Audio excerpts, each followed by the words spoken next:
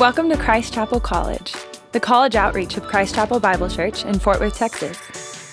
We hope everyone experiences what Jesus calls abundant life. So we unapologetically point to Him as the source of life and joy. If you're a college student in the Fort Worth area, we'd be stoked to connect with you. Find out more at christchapelcollege.org and on Instagram at Christ Chapel College.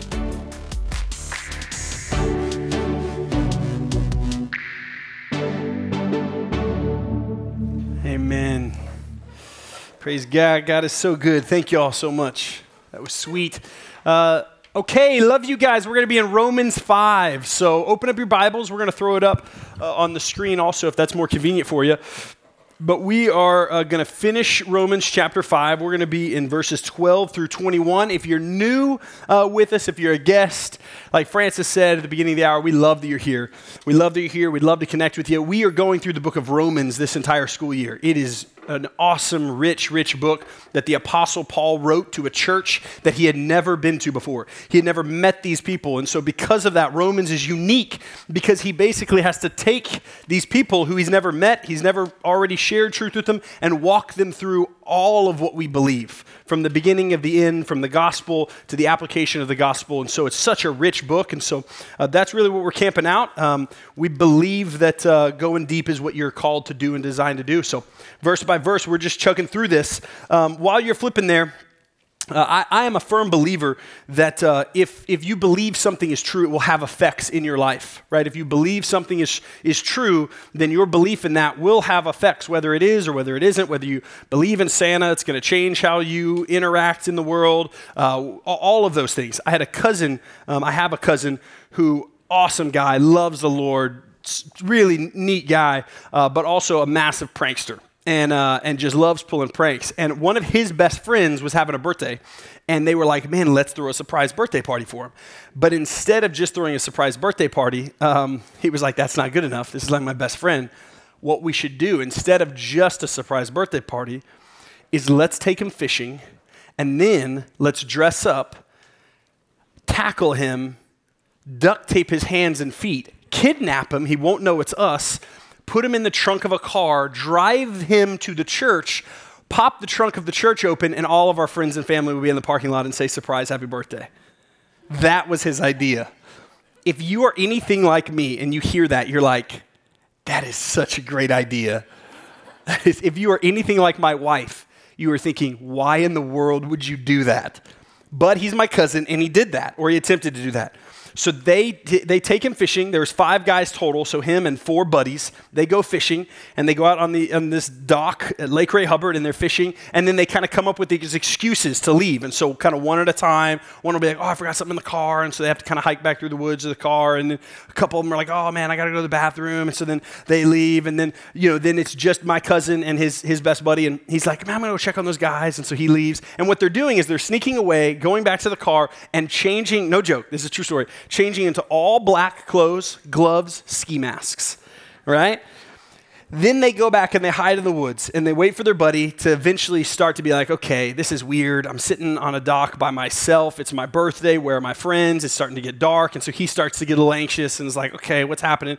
Packs up the stuff, starts heading to the car just to see where his buddies are. And as he's walking through the woods, no joke, there in front of him, 30 yards away is a guy dressed in all black with a ski mask and gloves standing in between him and the parking lot.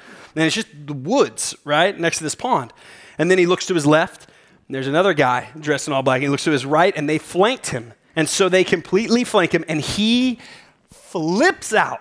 Just totally, obviously, flips out and just starts running full speed as fast as he can. They then start chasing him full speed because he's got a surprise birthday party they got to get him to. So they got to chase him down. They tackle him, right, and are trying to wrestle him. They have duct tape. They're trying to duct tape his arms. He's biting a guy, right? He's tried to gouge a guy's eye out. He's screaming and kicking one of his buddies. He broke his rib, right? Yeah, he ends up getting back in the mud and the water, and the duct tape won't stick, and he's fighting and screaming, and they're all believers, right? Although this story doesn't sound like it. They are. He, at one point, one of my favorite parts of the story is the guy who thinks this is like Al-Qaeda in Garland, Texas, that's now like come to kill him. So that's what he believes in his mind, right? He's like, what's happening? Such a solid guy, while these guys are trying to tackle him, and he thinks they're just these awful terrorists who have probably killed his buddies already, he starts shouting at them, "In the name of Jesus, I forgive you. In the name of Jesus, I forgive you." And then just starts like preaching the gospel and then also like biting them, and just wrestling. And eventually they're like, "Okay, this is awful. This is not a good birthday surprise. What seemed like such a good idea in my head, now under execution, looks really, really bad." And so like one of the guys just like takes off his mask because they're like, this is really getting just sad now. And he takes off his mask and they're all kind of like follow suit, take off their mask. And he's just shaking with adrenaline and probably pain. And they're like, "Just kidding. Happy birthday." Worst idea ever, right? Worst idea. I wish I would have thought of it first. I didn't. They end up still driving him to the birthday party because there's all these guests waiting at like the church parking lot. And he's just the whole time, like he's like shaking and holding his mom who's there. Like he was never going to see her again. And the entire time ruined his birthday. Here's my point, right? First of all, if you're like me, bad idea, right? I know some of you guys, Trenton, I feel like I could see it in your eyes. You're like, "Oh, that'd be such a good idea." It's not a good idea. I highly advise against it. But what we believe, right? If we believe something is true, it will have effects, right? I will try to chew my best friend's pinky off if that's what it takes. If I believe my best friend is actually an Al-Qaeda terrorist who's just killed all my best friends, right? Like I will break someone's ribs if I really think this person is here to harm me or my family, right? What we believe is true has these effects. What's going to happen in these verses is we are going to see the conclusion of Paul's argument in the first 5 chapters. And so what Paul does here in the first 5 chapters of Romans that we're ending today is he lays out his case for this is the gospel. And something's going to pivot at the end of this section where then chapters 6, 7, and 8 are going to be so sweet. I love chapters 6, 7, and 8 of Romans. And then we just get into application after that and some crazy weird theology that'll be really fun to talk about in here. But really, before we get into these amazing principles of like what it looks like to live under no condemnation and all these sweet truths of what we'll see in the next 3 to 4 weeks, he has to conclude this argument of the gospel. And he concludes it here in verses 12 through 21 to really set the pace. And so let me just give you a quick overview of what's happening. Chapter 1, if you remember, chapter 1 in Romans was everybody's a sinner, right? Everybody's a sinner. And then chapter 2 was even you. And if you remember, if you were here that week, we looked at the pronouns, how chapter 1 is like these people are sinners and those people are sinners and those people are sinners. And then chapter 2 he's like, and we are sinners, and you are sinners, and I'm a sinner, right? Like that there is this depravity that sneaks throughout all of humanity, and nobody is exempt from it. And then chapter 3, right in the middle of it, it's, okay, everybody's a sinner. Guess what the penalty of sin is? It's death. Right in the middle of chapter 3 is when the good news shows up. And it's like, hey, all that sin, all that death that you deserve, in the middle of Romans chapter 3, gospel boom, drops the bomb. It is by grace that we are saved. And so now all of a sudden we have this amazing good news that Jesus Christ is willing to die for all of our death, die for all of our sin, and we get life now. And then chapter 4 is, and this is the step of faith that it looks like, just like Abraham. And so look at the step of faith Abraham had, and you believe, like Abraham believed this big promise. Do you believe this big promise? And then chapter 5 is, let me make sure you get it. Before we go on to 6, 7, 8, 9, all the way through the rest, let me make sure you get it. And that's where we are. That's where we pick up. What's going to happen is if this is true in your life, if you believe the conclusion of, let me remind you, here's the gospel. That's what Paul's doing. It's going to have effects. And so that's what we're going to look at. We're going to read the passage. We're going to unpack it, look at what Paul says is true, and then we're going to examine ourselves to say, do we really believe it? Because if we do, today, at least, I'm going to talk about 4 pretty obvious effects that are going to sprout from this if I really believe this is true. So, verse 12 in chapter 5, Paul says this, "Therefore, just as sin came into the world through one man and death through sin, so death spread to all men because all sinned. For sin, indeed, was in the world before the law was given, but sin is not counted where there is no law. Yet death reigned from Adam to Moses, even over those whose sinning was not like the transgression of Adam, who was a type of the one who was to come." Okay, let me explain what's going on here.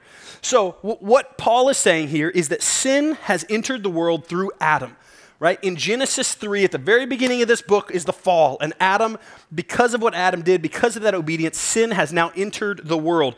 Even though he doesn't mention Adam in verse 12, when he says, therefore, just as sin came into the world through one man, that one man, Paul's referencing, is Adam. We know that because in verse 14, he then explains it was the transgressions of Adam that led to all of this. And then he talks about the law, right? So he says, okay, so sin has entered through Adam, and it has affected all of us, even when there was no law. And what he's referencing there is Moses, and he mentions Moses there, that Moses shows up in the middle of history there in the Old Testament with the law, with the 10 Commandments, with these Levitical books that are in the Old Testament, and says, hey, this is the standard God has called you to. But Paul's saying, hey, man, sin has been here through Adam, even before the law, even before you knew what was right or wrong. Sin was here. It was buried within us. It's always been there. Now, look at some good news that he then says. He then pivots. That's the bad news. But, verse 15, but the free gift is not like the trespass. For if many died through one man's trespass, that's Adam, much more have the grace of God and the free gift by the grace of that one man, Jesus Christ, abounded for many. And the free gift is not like the result of that one man's sin, again, Adam, for the judgment following one trespass brought condemnation, but the free gift following many trespasses brought justification, what Christ has done. And then verse 17, for if because of one man's trespass death reigned through that one man, much more will those who receive the abundance of grace and the free gift of righteousness reign in life through the one man, Jesus Christ. Okay, this is a lot. This book is so good. Paul is so brilliant. I'm a visual person. So, I'm going to try to give us a little visual picture here. We're going to pretend that this is, actually I'm going to go left to right, so that it makes sense to you guys. We're going to pretend this is Adam, right? So I'm going to make a little timeline here. This is Adam, the beginning of time, the beginning of history. We're going along. Because of Adam, sin entered. And then there's this linchpin point in the middle of history where Jesus shows up. And so here's what Paul is saying in his argument. If this is a timeline, right? That for you guys, left to right. If this is a timeline where Adam shows up, and because of Adam, because of what happened at the beginning of history, sin has entered the world. And sin has affected everyone, and all of humanity has now been contaminated because of what happened in the beginning in Genesis. In the 3rd chapter of the entire Bible, the fall happens. And then there's this reference of Moses, right? And so don't hold me literally to this, but Moses is going to be around here, let's say, right? Moses shows up and he's like, hey, I now have the law. We now have a standard. God has set apart these people. And so now there's this law that's now been exposed. And it leads all the way up to here to where then Jesus, and we'll talk about this here in a second, Jesus ties all of this together. And then this is New Testament time. This is the end of the world, which is probably like 3 months from now. But we're going to just say, for the sake of conversation, we'll just say here. It depends on who gets elected. It doesn't matter. We're all doomed. Okay, so let's say we're here. I don't care where we're. Let's just say we're here. I'm going to tie this all together of, okay, how on this side of Christ and this side of Christ we both find salvation. But I want to visualize what Paul is saying. He's saying that through one man's trespass, Adam, everybody was contaminated. Everybody was contaminated. There's a theological concept here that we see in Romans 5 that's actually pretty controversial because as Americans, we don't like this, or even just as a self-righteous bro, I don't like admitting this. But it's this idea that there is inherent sin, that I have inherited sin, that this idea that's very clear, that Paul makes very clear, even if I do a pretty good job living my life compared to other people, biblically and theologically, truth would say, I have sinned because of Adam, because of the fall. I was born into sin. I wasn't born neutral and kind of get the opportunity to go one way or the other. I was dead in my trespasses, right? I was dead. I was born into this sin because of what had happened. And I think a lot of times, maybe it's an American culture thing, maybe it's just a me being self-righteous. I think, no, man, his sin shouldn't affect me, and we're all individualistic, and we all work for ourselves. But biblically, God says, no, there is condemnation through that one act. In the same way, that then there is justification through this one act.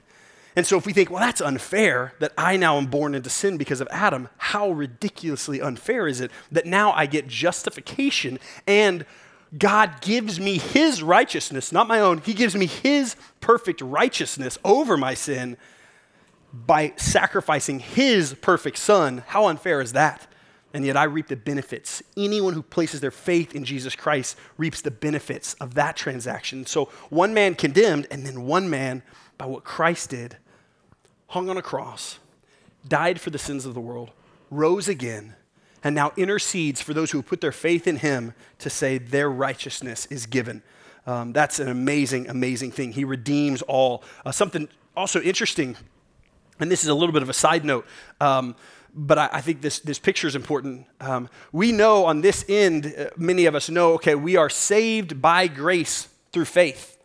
That what saves us is not our works, not how good we can do, not how religious, not our church attendance, not how moral we can be. We are saved. We are given that justification, that righteousness by grace through faith. I put my faith in Jesus, knowing I couldn't do it. And I look back and I think because of what Christ has done 2,000 years ago, I can be known by the God of the universe. I can be accepted by the God of the universe. That's grace through faith.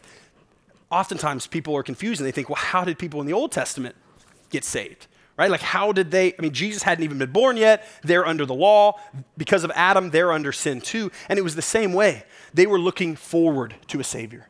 They were looking forward to a Savior and the whole sacrificial system, if you've ever heard anything about that in the Old Testament where they would sacrifice these animals, it was all an act of faith to say one day there will be an ultimate sacrifice that will pay for my sins. And I'm putting my faith that one day God will send a Savior. And so without Christ, right, we don't have anything, right? Without Christ, we are completely separated from God with no ability to approach God. But the gospel, the good news, Jesus Christ bridges that gap from what I deserve and what I get because of the gospel. And so that's what Paul is saying here. And he's saying it just beautifully in his articulation of through one man's trespasses, everyone was condemned. Through one man's act, everyone was justified who puts his faith. So then let me show you how he ends it, because these last 4 verses in chapter 5 are so beautiful and so encouraging. Therefore, as one trespass led to condemnation for all men, so one act of righteousness leads to justification and life for all men. We see that. We see what God's doing here. For as by the one man's disobedience the many were made sinners, so by the one man's obedience, Christ, the many will be made righteous. That is beautiful. Okay, don't miss verse 20. Now the law came in to increase the trespasses, but where sin increased, grace abounded all the more. So that as sin reigned in death, grace also might reign through righteousness, leading to eternal life through Jesus Christ our Lord. I love that. That is so good. Paul is concluding his whole case on the gospel in these first 5 chapters and is saying, hey, this is the power of God's grace.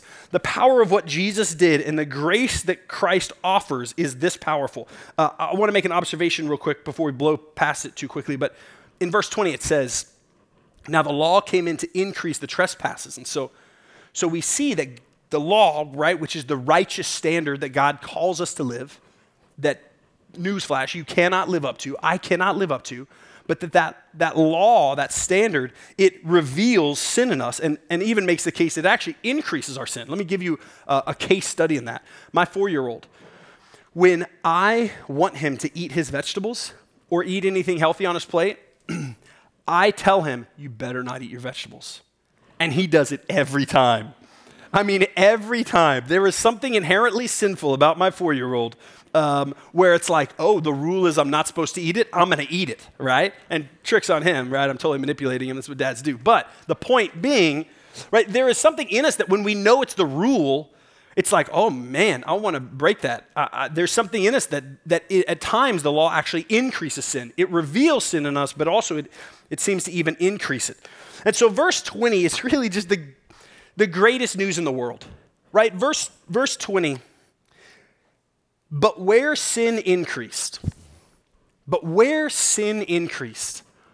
grace abounded all the more, right? So as sin grows, as sin multiplies in your life, in theology, in the body of Christ, in our world, as sin grows, grace, we see this promise, this truth. Whether we believe it or not is I think, still up for debate. But we see Paul making this radical claim of truth. As sin increases, grace abounds all the more. That is the gospel. That is the good news, right? For those who have put their faith into Christ, that no matter how much sin increases, God says, my grace is going to be more powerful. Here's the big idea of verses 12 through 20, and probably really the big idea of all of chapter 5 in a lot of ways. It's this. Paul's making this argument that the grace of God is infinitely more powerful than your sin. Paul's making this idea, right? He's letting us know that the grace of God is just infinitely more powerful than your sin. As sin increases in your life, Paul says, yep, grace will abound even more. Grace will always top it. Grace will always be more powerful than sin, which is mind-blowing and encouraging and the greatest news in the world for a room full of sinners like me and like you. That is such great news. So do I believe that? Do I really believe that truth? Do I really believe that God's grace is infinitely more powerful than my sin? I want to give you 4 effects of how this should play out. There should be, if I really believe that this is true, it should affect my life in multiple ways, but I'm just going to camp out on 4 of them. Here's the first one. If God's grace is that powerful, right, really that powerful, more powerful than no matter how far I can wander, no matter how far I can sin, or no matter how much sin I get exposed to, if God's grace is really that powerful, then first effect I could see, if I really believe it, is that sin has no power over you any longer. Sin has no effect or no power over you any longer. And here's what that looks like. We get stuck all the time. I'm a pastor, right? My job is vocationally to walk closely to Christ. And I get stuck in patterns of sin all the time. All kinds of sad and scary and un-God-honoring patterns of sin in my life all the time. And yet what this truth says is that God's grace is really that powerful. And if I really believed it, then it would have the power to set me free from those patterns and those addictions and those things that I continue to wander back to. Right? I think of this idea of, I so often look at my sin and I look at the sin of people I love who I walk with, and I just see us going back to empty wells. And we're chasing after something, and you're chasing after something. You know people, and maybe you feel this conviction this morning, and you're in a desert, and you know there is a well that is rich and deep and full of life and full of water and living water, and yet we go and we are going to empty wells, and we're just chugging sand. And we are stuck in these patterns and stuck in these cycles in our life, and it feels like, man, how do I break free? How do I break free? 1 Corinthians, Paul, same author, to 1 Corinthians in chapter 10, he says this: no temptation has overtaken you that is not common to man. No temptation has overtaken you that is not common to man. God is faithful, and he will not let you be tempted beyond your ability, but with the temptation, he will also provide the way of escape that you may be able to endure it. Here's what we do when we get stuck in that place. If you this morning, if that resonates with you and you think, I believe in the gospel, I believe the power of God's grace is infinitely more powerful than my sin, but man, I am stuck in this cycle. Man, what this is calling us to do, what Paul here in 1 Corinthians 10 is calling us to do, is humble ourselves. But the context of 1 Corinthians 10 is a humble yourself. Like, hey, if you think you've got all this yourself, sit down lest you fall. And then he goes into this idea that, man, no temptation has fully overtaken you. And so if you find yourself stuck in that place of wondering, man, why is my faith weak in this area? It's a humble yourself. And to humble yourself looks like ask for help. That's what it looks like. Like, how do I walk out of that? How do I put the power of God practically in play? Where it's not just a sermon slide that we say God's powerful and we sing some songs. How do I put it in play to free me from patterns that I hate I'm stuck in? It's humbling yourself and asking for help. And that starts, honestly, with prayer. It starts with going to the God of the universe and saying, God, help me believe. Would you deepen my faith? Would you show me your goodness? Would you reveal yourself more and more? Would you reveal the power of your grace, that his grace, his kindness is what leads me to life change? Would I see that? And you get on your face and you pray and you pray and you pray. And then you go and you use the body of Christ that he's given you and you ask for help there too. You ask for help there. You find another brother or sister in Christ, or you find a pastor, or you find somebody that you say, man, I see the power of God's grace in your life. I need help. I just feel stuck in this place. And you get accountability, right? The Christian-y word for it is accountability. That I've got somebody else who's walking in that grace, who says, man, let me walk with you. I meet every week with a guy, another pastor at this church, and we meet every week, and we just compare our brokenness to the goodness of God and are honest and open about where we struggle and what we're struggling with and where our brain's at and where our temptations are at. And we meet every week, and we just dig into that accountability, and I hold him accountable, and he holds me accountable, and we text throughout the week. And he pushes me to the power of God's grace, and I push him to the power of God's grace. Man, if you are stuck in that place and you think, okay, man, sin has no power over you any longer, but man, it sure seems to. I sure seem to still be shackled to this thing that I've been shackled to for my whole life. Man, would you step into the power of God? Would you humble yourself? Would you ask for help? Would you pray radical, bold prayers for God to intervene? And then would you grab believers and say, man, help me live this out? Would you hold me accountable that I would continue to deepen in my belief in that? If God's grace is that powerful, it means something else. There's a second effect that if I really believe it, it means that shame has no place. Right? That if I really believe God's grace is this powerful, not only will I be freed from sin and these sin patterns, and some of those are deep and they take a long time. It's not a switch we flip. I don't want to minimize spirituality to just, flip a switch and now I don't struggle anymore. This is uprooting sin. In the same way, if God's grace is that powerful, then shame has no place. And man, shame runs deep in us. Shame is, I think, the enemy, right? I think the enemy to our souls, I think shame is his favorite weapon to use against me and against you. I think he loves to use that weapon. There is a difference between conviction and shame. I want you to hear that. I want you to know that. Man, the Holy Spirit, the Lord convicts me all the time. I'll hear a sermon, or I'll be worshiping, or I'll be in the car praying, and I'll feel God's conviction in ways. And I'll think, oh man, yeah, I'm kind of wandering into that. And yeah, I'm really making this about me, or yeah, whatever that conviction looks like, I'll feel conviction. And that's a good gift from a father who loves his kids and who convicts his kids to say, hey man, you're just eating junk food and I have something better for you. You're just drinking sand out of an empty well and I have something better for you. That's conviction. But shame is what the enemy does. And what shame sounds like is, oh, you'll never be good enough. Oh, you've ruined yourself. Oh man, it's going to take a long time for you to work yourself back from this mistake. That's what shame sounds like. That's the enemy's tool. And yet, when we make mistakes, shame tries to bury us. We talked about this. I always talk about this on the last night of our spring break mission trip. Love you, Elise. We'll miss you. I always talk about this because, man, those weeks are so sweet, and there's a lot. God does a lot of cool stuff in people's life. Just getting them, honestly, just getting unplugged and getting to serve and getting to be in gospel-centered community and worship. God always does cool stuff, but I'm always real sensitive of, man, walking back into the world. I know how the enemy is waiting. And it is this 1-2 punch that the enemy loves to bury us with. And we make mistakes. We blow up, man, we get close to the Lord. We have this great church service and we worship and we're like, man, we leave here and we're fired up. We're like, man, God's amazing grace in my life. And dude, I'm gonna live closer to the Lord. I'm gonna experience more abundant life that he's called me to this week. And then we stumble and there's this first punch that just seems to hit us in the face, hit us in the mouth. But then that second punch is what takes us out. And that second punch is shame. And that second punch is the enemy saying, I can't believe you did that, right? In your head, in your heart, this voice that says, I can't believe you did. You said you weren't going to make that mistake. Now you did it. Now you're buried. And it spirals us.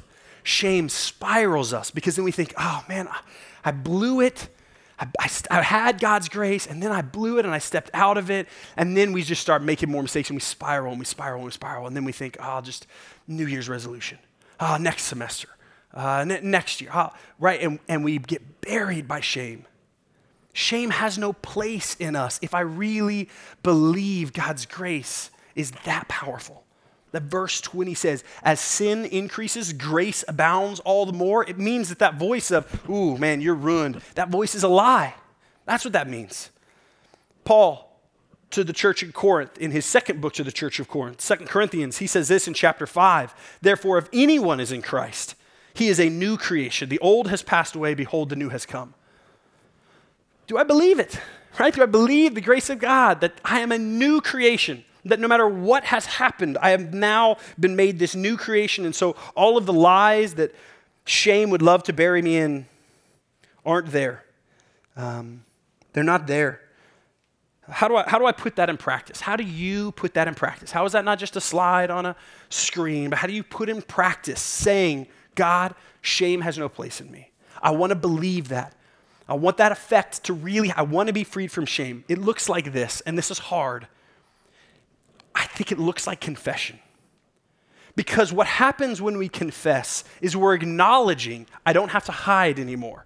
When we confess to somebody who loves Jesus, knows Jesus, it means that shame doesn't have power, because the enemy would love for you to just, I can't believe you made that mistake. You need to hide it, you need to hide it, you need to hide it, make more mistakes, hide, put on a mask, fake it.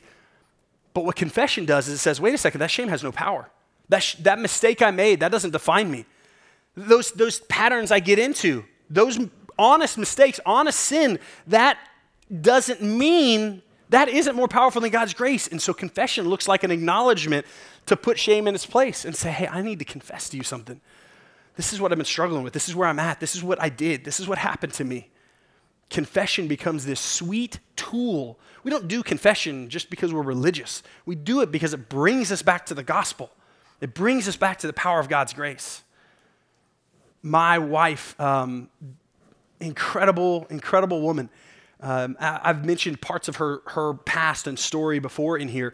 She was stuck in this really toxic relationship for over 2 years, right? And they weren't even together, right? But still stuck, right? They'd broken up, right? Her and this boyfriend, but still stuck in this cycle of sin. But nobody knew. Nobody knew the extent of the toxicness, and nobody knew what was going on because she held it and held it and held it. And then, man, just who my wife is, if you know her now, the godliness of that woman and how God has shaped her heart. And I got to be this guy who stepped in and started dating her and watched her just get free from that and watched her be buried for a couple of years of no one can know how unhealthy this relationship was. And then for her to be able to confess that, and I've seen my wife sit on a stage and share her testimony openly for the glory of God because that wasn't defining for her. Man, confession is a tool to let us lean on this idea, this effect of the power of the gospel, that shame has no place in us. Third effect, if I really believe, right, that God's grace is that powerful, then there should be a third effect, that is, you have no choice but to share it with others. Right? If I really believe God's grace is that big, the first two are much more introspective, right? I need to be freed from my own personal cycles of sin. I need to be freed from the shame that tries to bury me. But now we're going to start getting a little less personal and a little bit more outside, and it's our effects, which is I should be sharing it. If I really believe it, I should be sharing it. If there is this freedom, if there is this new creation that I am walking around as, and all of a sudden all of my sin, His grace abounds more, then that is something I should share. We share everything, man. We share great Netflix shows, right? If I watch a great Netflix documentary, I'm going to share it with people. If I watch a funny movie, I'm going to share it with people. If I see a hilarious fail meme, I'm going to share it with people, right? I'm going to watch fail videos all day. And yesterday with my boys, I was like, I need to expose my 7-year-old and my 4-year-old to fail videos. They need to watch, people on bicycles wiping out. It's going to define them as men in really important ways. I share things all the time. You do too. That are important, that make emotional impacts on us. If the grace of God is really that powerful, then man, I should be sharing it. In Acts chapter 4, there's this guy who was lame, and they heal him, right? He was sick and lame, and he's healed by the disciples in the name of Jesus, and it's like people flip out. they flip out in Acts 4 and they're like, what in the world? That guy just got healed? Are you kidding me? And they are going crazy. And so then the religious rulers who do not like all this Jesus stuff, right? All of those religious rulers of the day, all the Pharisees are like, whoa, you guys keep it down, don't do that. Don't say that, keep it down. Let me pick up in verse 13. I'm going to read this story for you. When they saw the boldness, the Pharisees, they're scared. When they saw the boldness of Peter and John, and they realized that they were unschooled, ordinary men, they marveled and took note that these men had been with Jesus. They see these guys who are not religious leaders, but they'd been with Jesus, Peter and John, Christ's disciples, and they're like, these guys they have been with Jesus. They are legit. And seeing the man who had been healed standing there with them, they had nothing to say in response. The evidence is literally standing in front of them of God's power. So they ordered them to leave the Sanhedrin and then conferred together, and they got together. What shall we do with these men, they ask. It is clear to everyone living in Jerusalem that a remarkable miracle has occurred through them, and we cannot deny it. But to keep this message from spreading any further, the power of Jesus, to keep it from spreading any further among the people, we got to warn them not to speak to anyone in this name, the name of Jesus. Let's just try to suppress the Jesus thing. Clearly this was cool. Let's try to suppress it. Then verse 18, they're like, all right, we got our plan. We're going to tell them to not share it. Cool, great plan. Verse 18, then they called them in again and commanded them not to speak or teach at all in the name of Jesus. Verse 19, I love this. But Peter and John replied, judge for yourself whether it is right in God's sight to listen to you rather than to God. For we cannot stop speaking about what we have seen and heard.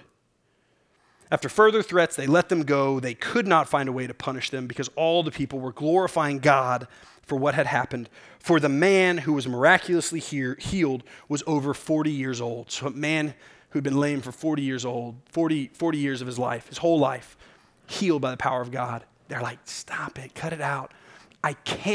We cannot help. We cannot stop speaking about what we have seen and what we have heard. That's amazing, right? If God has changed our life, then we should not be able to stop speaking about it. It should impact everything we do.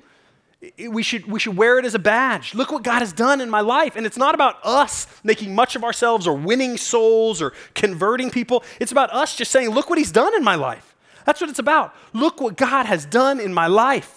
I've got another cousin, solid believer, right? Just loves the Lord. I got a lot of cousins who love Jesus. It's great. He works at Starbucks. He's in a Christian band, right? Which is a thing. Apparently, he's in a Christian band. Everyone knows he's a Christian, real involved in like his church. And he and his buddy, who's also in the Christian band, worked as baristas at Starbucks. This was several years ago. And there was a girl there who didn't believe what they believed, right? She was an atheist, and she didn't believe what they believed. And they were kind to her, and they loved her really well. It was awesome, right? And they just were super kind to her, and they were friends, and they'd worked together for months and months and months. And one day, this person came in, kind of abrasive, like kind of awkward, and was like, oh man, do you know Jesus? You're going to hell if you don't know Jesus, and kind of walked him through kind of an abrasive gospel presentation, this girl. And she's like, what? I'm going to hell if I don't put my faith in Jesus? What are you talking about? And wait a second.